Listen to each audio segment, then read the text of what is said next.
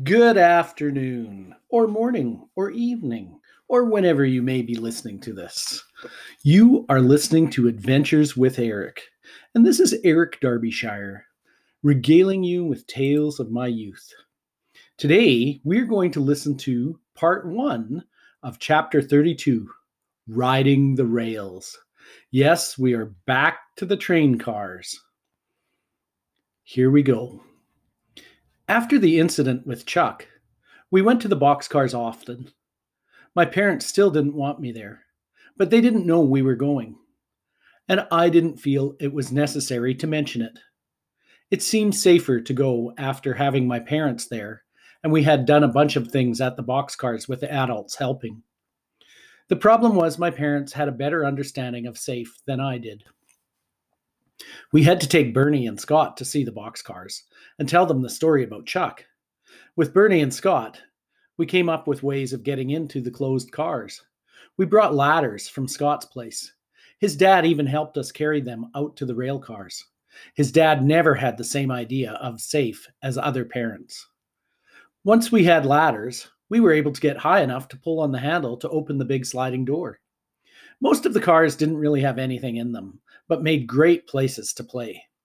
We were cowboys and train robbers, bandits, and Pinkerton agents guarding treasure.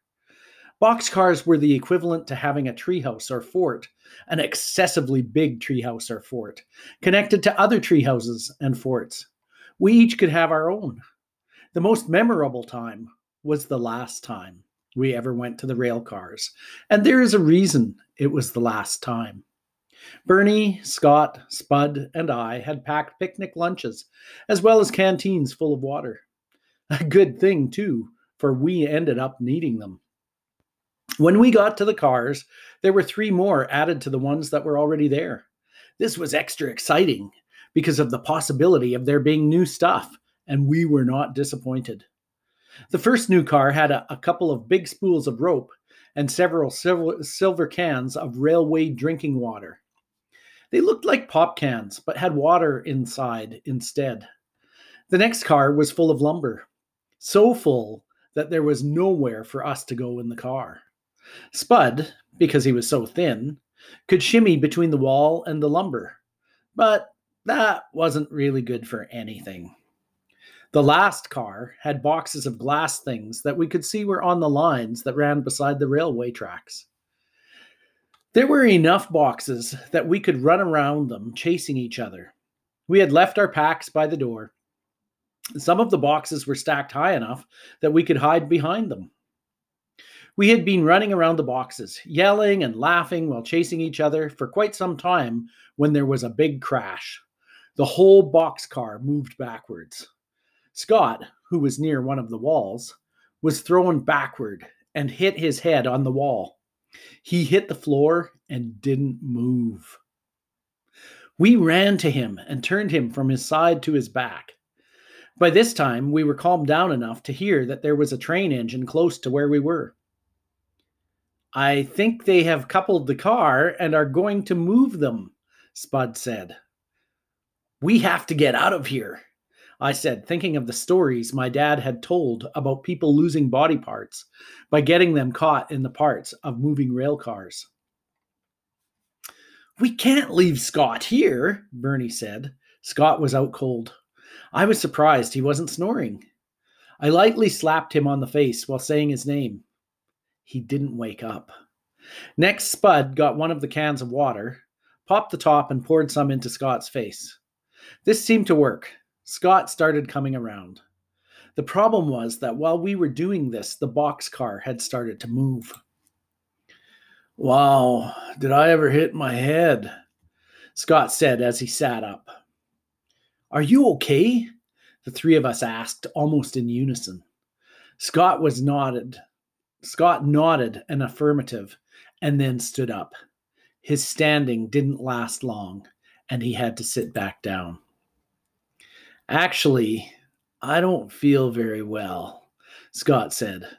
We couldn't leave him, so we sat with him trying to think what we should do. The speed which the boxcar was moving had become quite fast. We all looked toward the door and realized we were off the spur line and on the regular rail tracks. We would be heading downtown any minute. We went to the door and looked out. It didn't seem overly fast until we looked directly down and could see how fast the earth was going past. Dutchie's store moved past us. I could see Mike Pearson sitting on the steps. He didn't look that menacing compared to being stuck in a moving boxcar. He glanced at us as the car went by and went back to drinking his pop. We were in trouble. The boxcar continued to pick up speed. Spud and Bernie were sitting in the doorway. Scott was lying down with his head resting on Spud's backpack. I knew things could only get worse from here. Have any ideas on what we should do? I asked Bernie. We can't do much until the train slows down. Any idea of where it is headed? All I know is trains pass through here, I replied. Spud spoke up. If anyone would know where the train was going, it would be Spud. I think this must be considered a full car. Most of the wood from here gets taken to the coast to be loaded on ships. I bet that is where we are headed. I had always wanted to go to the coast, but not this way. All right, riding the rails, just like hobos back in the 30s. All we need now are brown paper bags with bottles in them and a guitar. It was Scott talking, and he must have been feeling better. At least that is the way riding the rails looks on TV.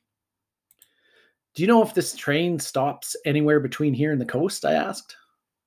Well, it must slow down or even stop at the next town, and that is only 10 miles from here. 10 miles? My dad is going to kill me, I said. Kill you? My folks just started letting me hang out with you guys again. I can guarantee that with this, I won't see you guys until I am 50, Bernie stated. Then, with a totally different perspective, I heard Scott's voice from inside the rail car. I knew right away it had to be Scott talking, because none of us were thinking the way he was. But we should have been, because he was right. Come on, you guys. Let's enjoy this while we can. It can be a great time. Let's not worry until we manage to get off, and then we can think about how to get home. This is going to be a great adventure. Spud was the first to respond. Know what? I think he's right. Let's enjoy this while we can. If we spend all our time worrying about what is going to happen, then we will miss out on the fact that we are riding the rails. This will end part 1. Please join me again sometime in the near future to listen to the conclusion of Riding the Rails.